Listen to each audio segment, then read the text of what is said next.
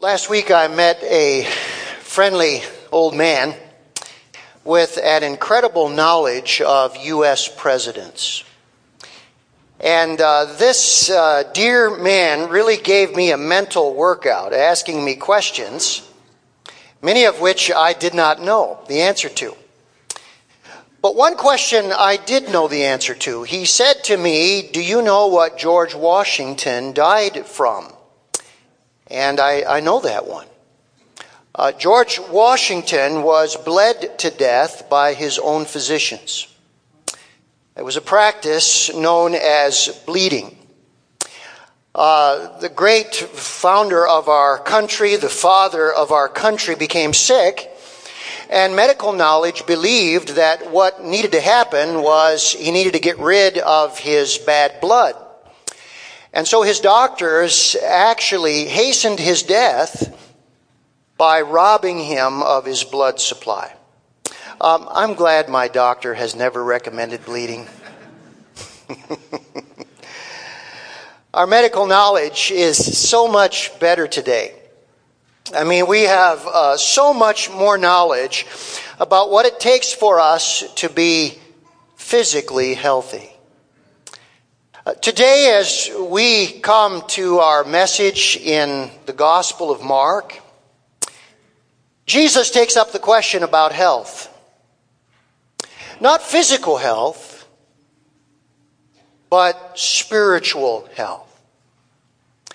If we could put into a question what Jesus is addressing at the end of Mark chapter 9, it would be this question: are you living a healthy life? Spiritually healthy is what Jesus is talking about. Now, what does it mean for us to be a healthy Christian? That's a very important question. Now, what we've been seeing as Jesus has been teaching his disciples on his final journey to Jerusalem is that they are anything but healthy. They are anything but healthy. And so Jesus begins to address some key issues in his life. And as we follow him in the shadow of the cross, he takes up the marks of a healthy Christian. Now, as you know, Jesus is a brilliant teacher. He's certainly more than a teacher. He's the great I am. But he is a brilliant teacher. And he uses a number of images as he begins to talk with us about spiritual health. These were common, everyday, ordinary images: surgery, fire, and salt. And with each one, there is a principle about what it means to be a healthy disciple and follower of Christ. This morning, we will look at the first one, and then in a subsequent message, we will look at the next two. Open your Bibles to Mark chapter 9. And let's begin at verse 43 and read to verse 48. We will pick up verse 42 when we look at verses 49 and 50 in a subsequent message. But notice what Jesus says in verse 43. "And if your hand causes you to sin, cut it off. It is better for you to enter life crippled than with two hands to go to hell, to the unquenchable fire. And if your foot causes you to sin, cut it off. It is better for you to enter life lame than with 2 feet to be thrown into hell. And if your eye causes you to sin, tear it out. It is better for you to enter the kingdom of God with 1 eye than with 2 eyes to be thrown into hell, where their worm does not die and the fire is not quenched." Let's bow in prayer for just a moment. Lord God, the purpose for which you saved us is that we might be representatives of the Lord Jesus Christ. You call us to a mature life of following you. It is your desire that we would be healthy and whole as Christ followers. And so today, as much as the disciples needed to learn, so we need to as well. Take your words and plant them deep in our hearts, just as we have sung, for Jesus' sake. Amen. Now here's the principle in what Jesus is teaching us in this image of surgery. Healthy believers perform spiritual surgery on themselves regularly. Notice, it is on ourselves. It is to be a regular, ongoing thing. It is spiritual surgery, and it will help us to be healthy. Now, Jesus here is obviously speaking figuratively. The language that he uses about cutting off your hand or your foot or tearing out your eye is what is known as hyperbole. It is exaggerated language to make a very important point. It is also a metaphor where you take an image and you use that image to represent something else. Physical surgery here is used to represent spiritual surgery. Do you know, over the years, sadly, there are people who have taken these verses literally? It's very sad when people misunderstand and misrepresent the Bible. There was a Scottish pastor by the name of A.J. Gossip. He knew a brilliant theology student who did this very thing.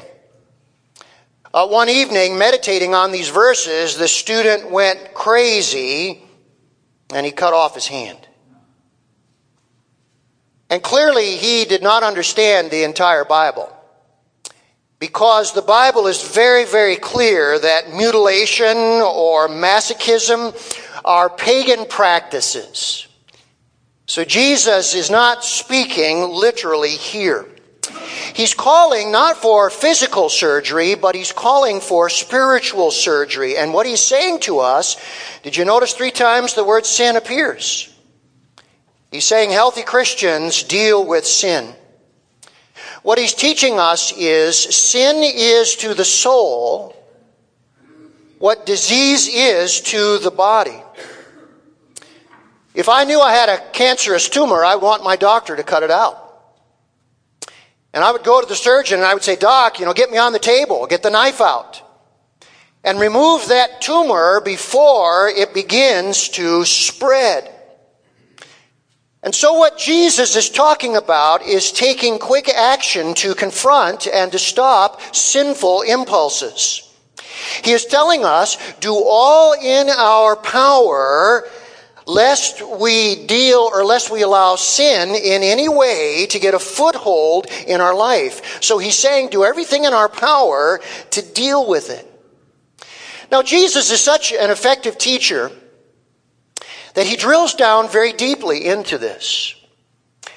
And we might say, okay, I need to understand what is involved in this so that I can get a clear picture of what the Savior is calling us to do. And so let's drill down into what it means to deal with our sin in our own lives through spiritual surgery that we might be healthy. Notice the first. Surgery is serious business, isn't it? Surgery is very serious. Some sicknesses, if you don't deal with them, they will kill you. I have 2 health conditions, hypertriglycerides, hypertension. I will have my annual physical next month because I want to stay on top of those things because they can lead to heart disease. And so I need to be sure that I'm dealing with them. Now, what Jesus is saying in these verses is sin is worse because it can kill us forever. Look at the end of verse 43. If you'd like to use the Pew Bible there in front of you, it's page 1005, and notice what Jesus says. He says it's better for you to enter life crippled than to have two hands and go into hell to the unquenchable fire. The word hell that Jesus uses here 3 times in this passage comes from the Greek word Gehenna.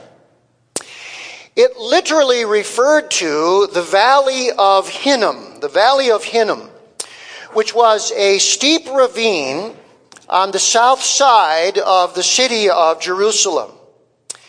Do you know what used to occur there in the later days of the Old Testament? Under kings Ahaz and Manasseh, child sacrifice occurred there.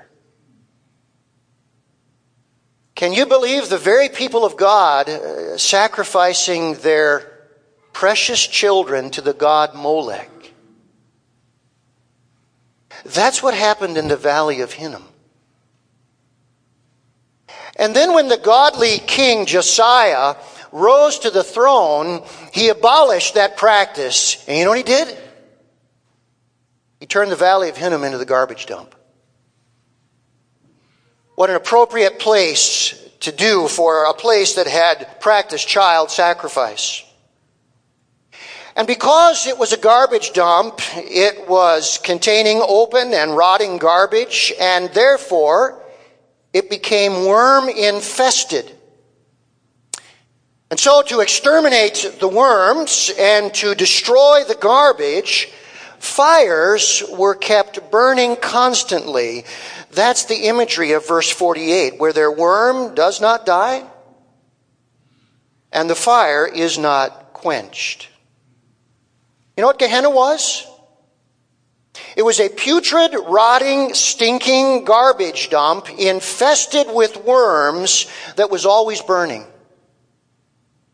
And in the Jewish mind, it became the perfect symbol of the ultimate place of punishment, hell. You know what we could say hell is? Hell is God's garbage dump,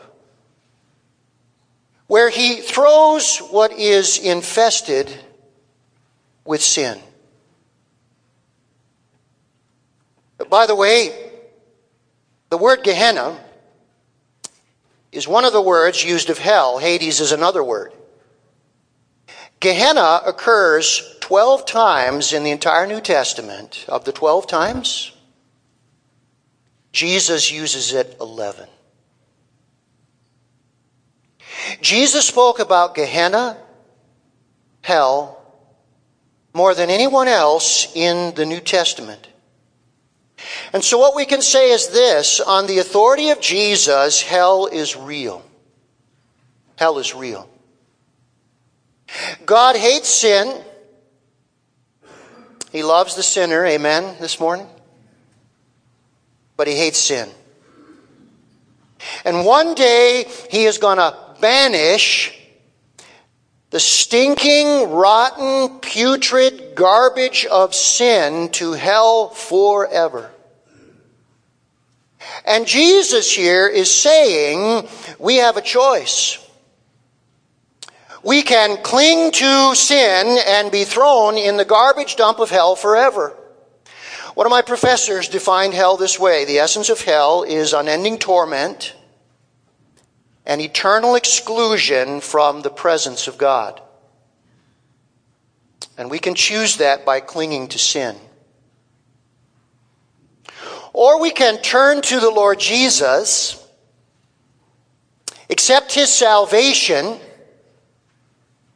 start doing spiritual surgery on the sin in our lives, and have eternal life in heaven forever. By the way, did you notice how stark the contrast is? Did you notice the contrast, how stark it is? Sin leads to hell. Jesus leads to heaven. There are no other options. There is one way or the other. Sin is hell. Jesus is heaven. And so what he's telling us is this whole issue of spiritual surgery, it is very, very serious. Very serious. If the people of Marquette County knew how serious this was, our church would be full today. They do not know how serious it is. But Jesus knows because he created hell. Remember what the Bible says? Hell was created for the devil and his angels. So Jesus knows how serious it is. Second, surgery is decisive, isn't it? Surgery is decisive. When surgeons operate, they don't use halfway measures, do they? Can you imagine going into the surgery and the surgeon saying, well, I'll tell you what, today I'm going to take part of the tumor, and next year we'll get the rest. I think most of us would go and find another surgeon, wouldn't we? Yes, we would. The surgeon, unless taking it all will somehow take the life of the person, always goes for the whole thing. And they also go for the lymph nodes. And then once you're done with the surgery, they will give you chemotherapy or radiation treatment. When my mother had uterine cancer and they got the entire tumor, she not only went through radiation therapy, but they put a radium implant in her. They wanted to kill all of the potential cancer cells. You see, there is a radical confrontation with the disease. Now that's what Jesus is saying. He is saying we must have a radical confrontation with sin. Did you notice verse 43, verse 45, verse 47? Jesus mentions your hand, your foot, and your eye. You know what those all are? They are the instruments of the inward inclinations of sin. This is what the Greeks would teach. The Greeks would say your body is lower than your spirit and your mind and your soul, and therefore the body cannot affect the soul. So the Greeks would essentially say, do whatever you want with your body. It won't really affect you. You know what Jesus is saying here? He's saying the body is the instrument of the soul. That's what he's saying. The body is often the manifestation of spiritual reality. So what Jesus is teaching us is how sin works and the efforts that we as a Christian must take to combat it. Sometimes a picture is worth 1,000 words. And so let me put up here a little diagram as to how sin works. Every Christian should understand this if we're going to do daily battle with sin. Jesus is teaching us that sin begins with sinful desires. That's the source of sin. In other words, sin is an inside job.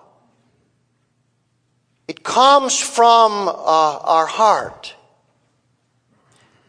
And then sinful temptations entice the lustful desires that are in us. The reason that temptation works so successfully is because our desires are so strong.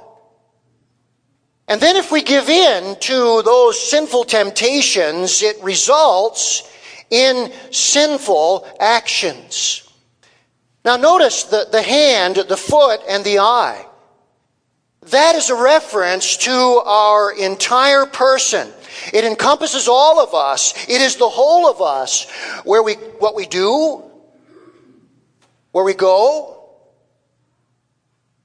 what we view, what we desire. Do you see what's going on here? Indwelling sin wants to use our bodies as its instrument. By the way, this is so powerful and so strong. Not a single one of us has a chance on our own with this. This is the very thing that is taught in Romans 6, 12 and 13. Let's read that together for just a moment. It's the exact same thing. The word instruments here and members refer to things like the hand, the foot, and the eyes. Our bodily members. So let's read these verses together. Therefore, do not let sin reign in your mortal body, that you should obey it in its lusts. And do not present your members as instruments of unrighteousness to sin, but present yourselves to God as being alive from the dead, and your members as instruments of righteousness to God.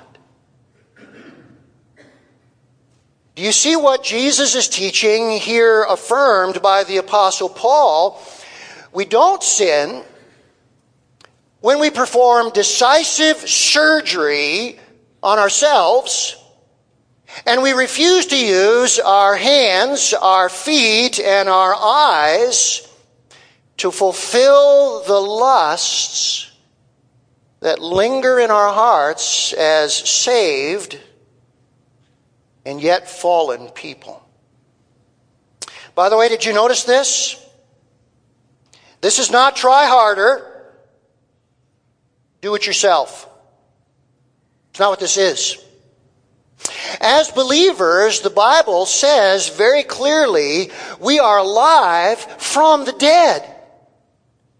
God has given us a new nature. And we have the Holy Spirit who is dwelling within us. And here's what happens. The more you grow in the Christian life, the stronger God's power becomes within us as it works within us. So the more we can find ourselves doing spiritual surgery successfully. But notice this.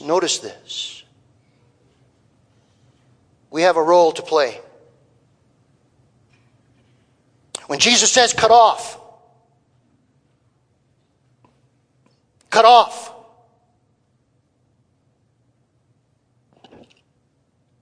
tear out,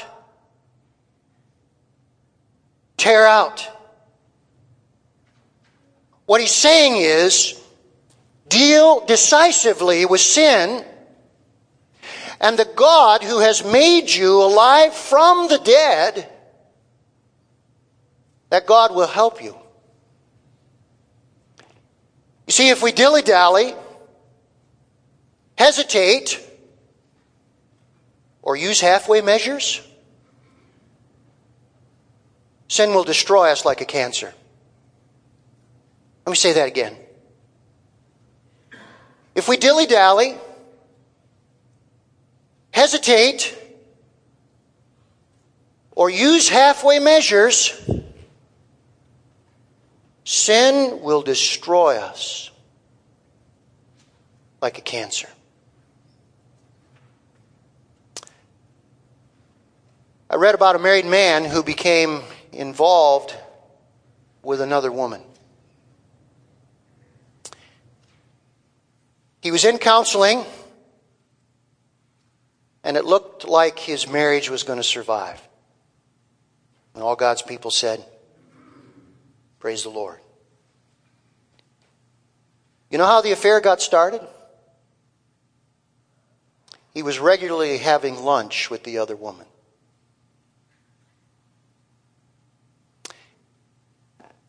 And when I read that, I thought, what a big mistake that is.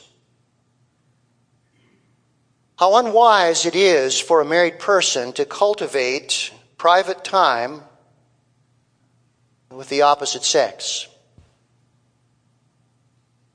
If you're single, that's perfectly okay because you're a single person. But once we marry, our spouse becomes our companion. And therefore, if we are giving our companion to somebody else, we are already in trouble.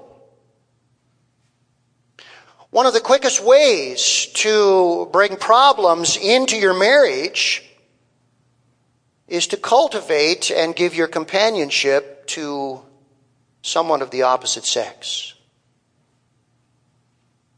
So you know what Jesus would have said to that man if he had the opportunity? As he's regularly having lunch with somebody who's not his wife, put a stop to it. Jesus would say, cut it off. You deal decisively with anything that opens the door to temptation. See, we all understand surgery is a very, very decisive thing. Let's look at the third. And just before we do, let me take this one step further on the second. In a sermon on this very passage, Pastor Kent Hughes, who is retired from the College Avenue Church in Wheaton, asks us some very, very compelling questions. And I think we as a body of believers need to hear these questions. Let me read them for you. Are there places where your feet carry you that you have no business being? Perhaps a social establishment that you visit after hours?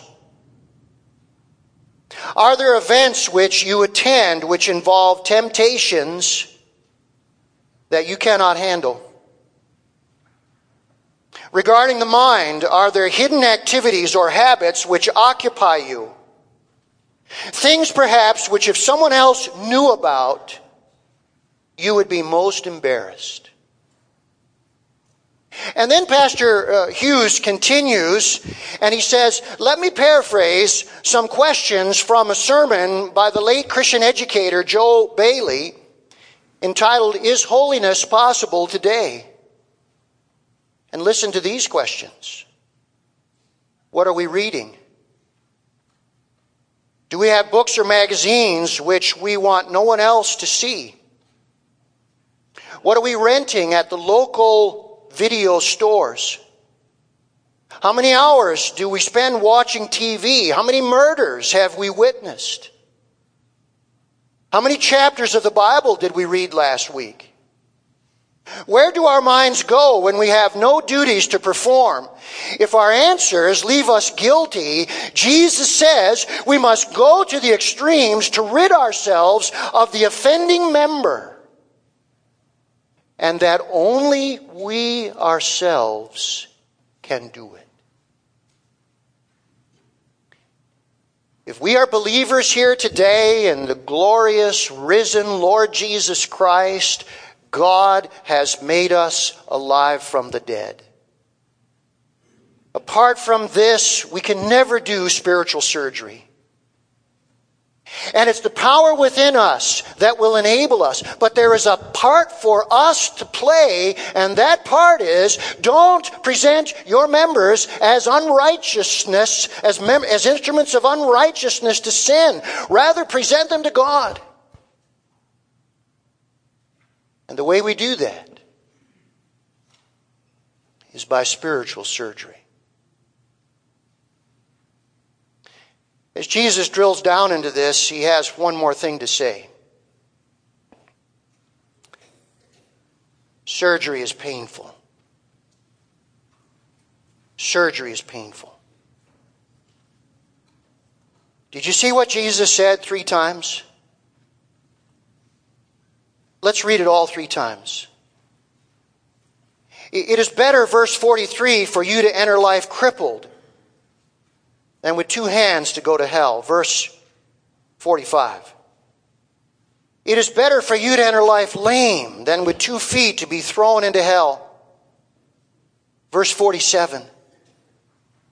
It is better for you to enter the kingdom of God with 1 eye than with 2 eyes to be thrown into hell.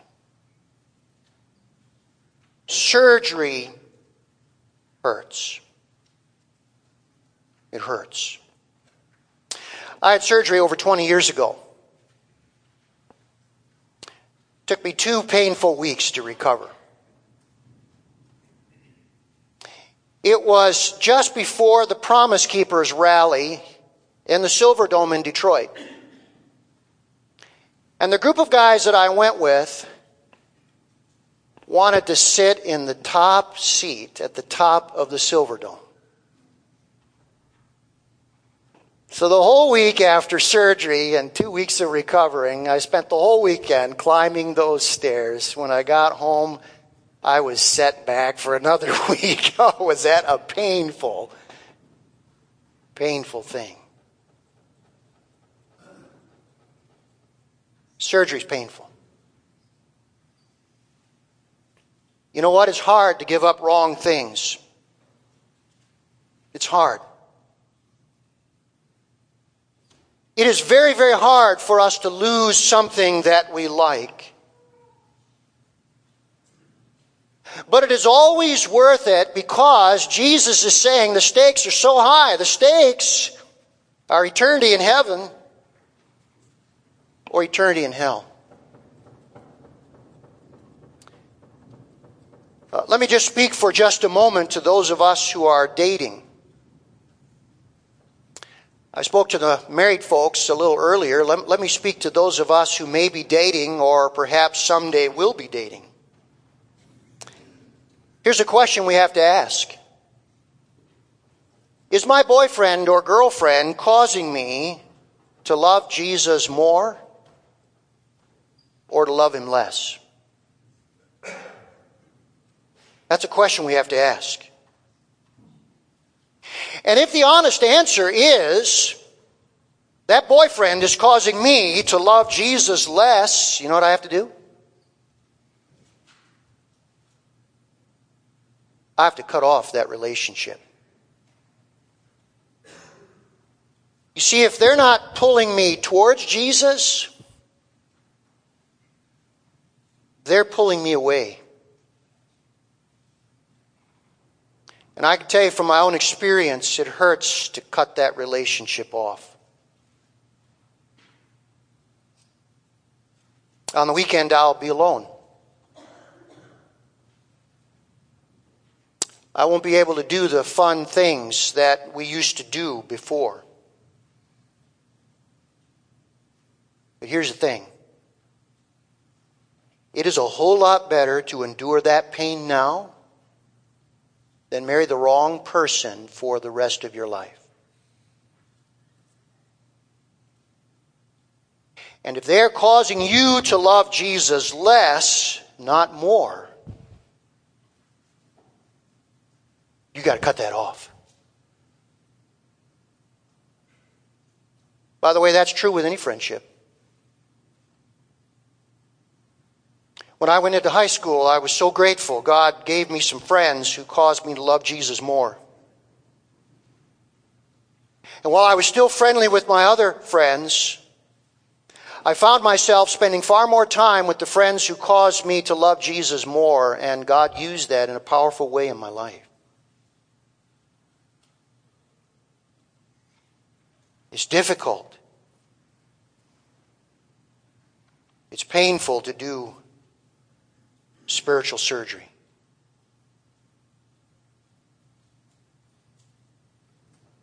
But we know it's the only way to be healthy.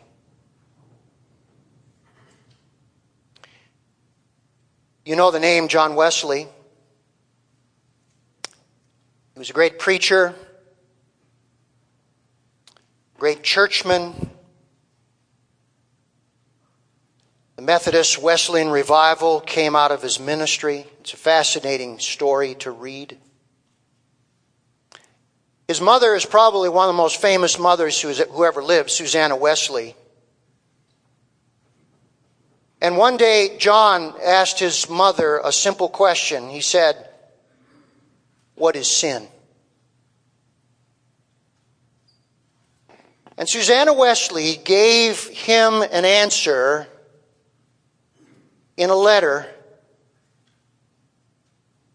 that rings down through time to our own day. She knew Jesus' teaching well. Look at Susanna's answer to the man who became the powerful John Wesley when he asked her, "Mom, what is sin?" And this is what she said. Take this rule. Whatever weakens your reason, impairs the tenderness of your conscience, obscures your sense of God, or takes off your relish of spiritual things. In short, whatever increases the strength and authority of your body over your mind, that thing is sin to you,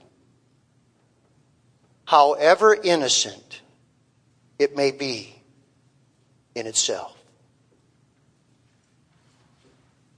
And Susanna knew exactly what Jesus was saying.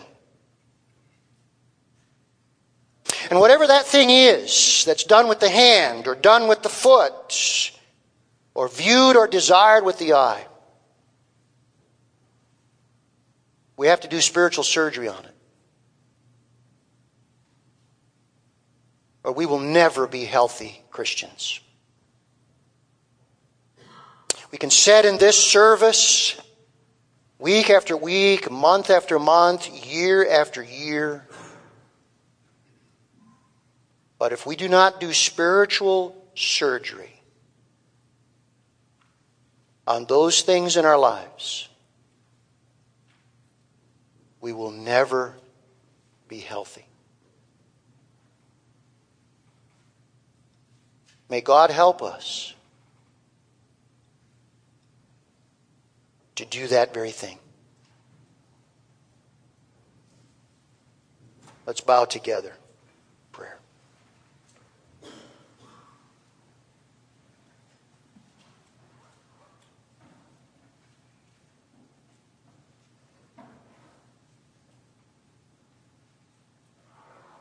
I have two questions for us today before we gather around the table of the Lord. Number one, have you been made alive from the dead? Has the saving power of Jesus Christ and the invasion of the Holy Spirit entered your life? If not, what we have been talking about is something you cannot do. Sin is so pervasive. It is so deep-seated. It is so much a part of the very fabric of our lives that unless we have been made alive from the dead, this is a fruitless battle. And if you are not sure that you have been born again, you can be born again right now. You can say something like this in your heart: Lord, I know the battle with sin, and I know it's real. And I know that my sins are many and deep. And I thank you that the perfect God-man, Jesus Christ, came. He took the punishment that I deserve on the cross. He rose again. And He offers me two wonderful things: full forgiveness and a new life. A new spiritual energy that He will implant within my soul. And so you may say, Lord Jesus, I'm repenting. I'm turning from my own sinful and wicked way. And I'm turning to you. Come into my life and be my Savior. Come into my heart and be my Lord. Forgive me of my sins. Give me life anew. Make me a child of God. And then you can say, now, Lord Jesus, as a follower of yours, God now helping me, I will perform spiritual surgery on my life until you call me home. You may say, thank you, Lord Jesus, for saving me. Here's the second question for all of us who know the Lord. What do we need to cut off? What must be torn away? What is increasing the authority and power of my body over my mind, soul, and spirit? That thing to you is sin, no matter how innocent it may seem. And whatever that is, you must fight against it and do battle with it for you to be healthy.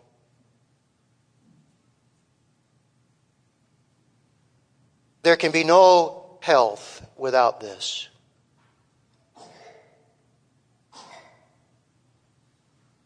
And so may you covenant before God right this very moment that you will begin to take the steps that are necessary. That temptation may not have that foothold it now has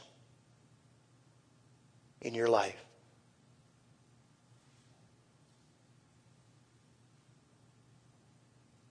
Lord Jesus, you know all about us. You love us dearly. You offer us a great and wonderful salvation and an eternity in heaven with you. But there is also a cost. A cost to being what it is you want us to be in this world until you come. May we be willing to pay that cost. And all eternity will show the results.